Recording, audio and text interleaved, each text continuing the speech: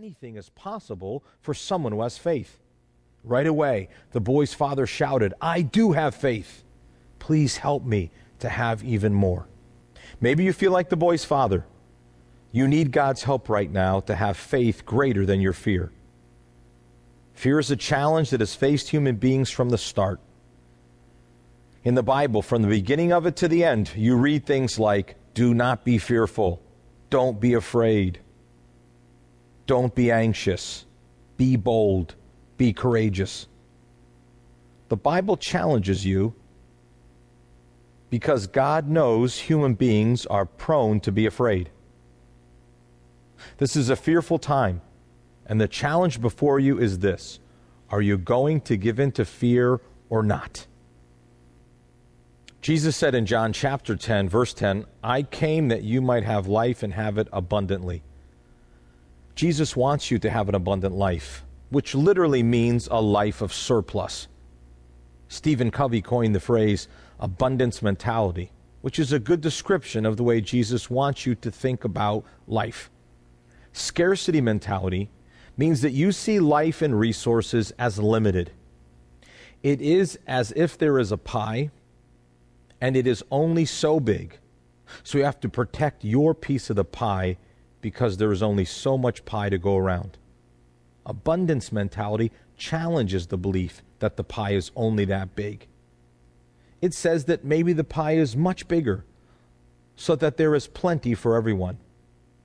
If the pie is bigger and the sizes of the pieces are the same, then there's a giant difference in how much is left over. God makes big pies. You are not living in some small little scarce world of resources.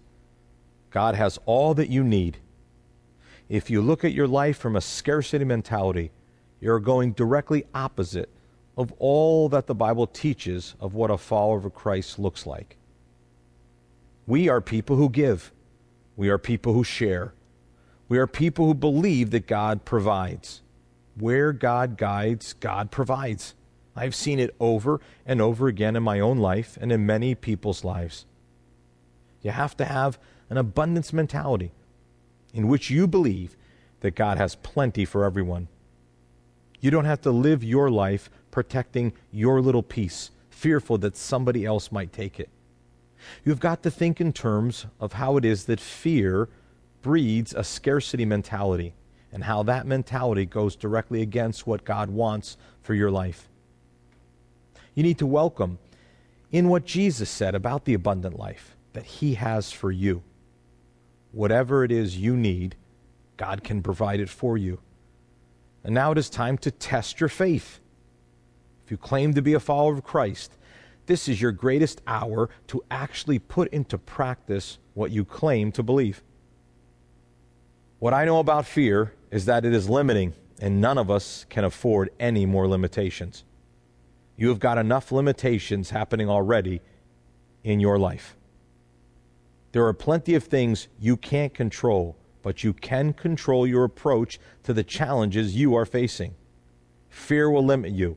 It will keep you from God's best. A characteristic of fear is that it is emotionally draining. When you are drained emotionally, you can't be hopeful. Giving in to challenges and difficulties will cause you to go negative, and that is absolutely the wrong direction to go. It is so easy to do that, and many people are doing it, but it's not the right way to go. That approach is not going to help you. It is not going to bless you. It is not going to move you where you need to be. God has not given you a spirit, a mentality of fearfulness. That is not what God wants for your life. You look around and you see all these bad things, and I don't deny the reality of them. My challenge is, what good does it do for you to give in when God has something better, which you never would have been open to unless you go through these kind of challenging times?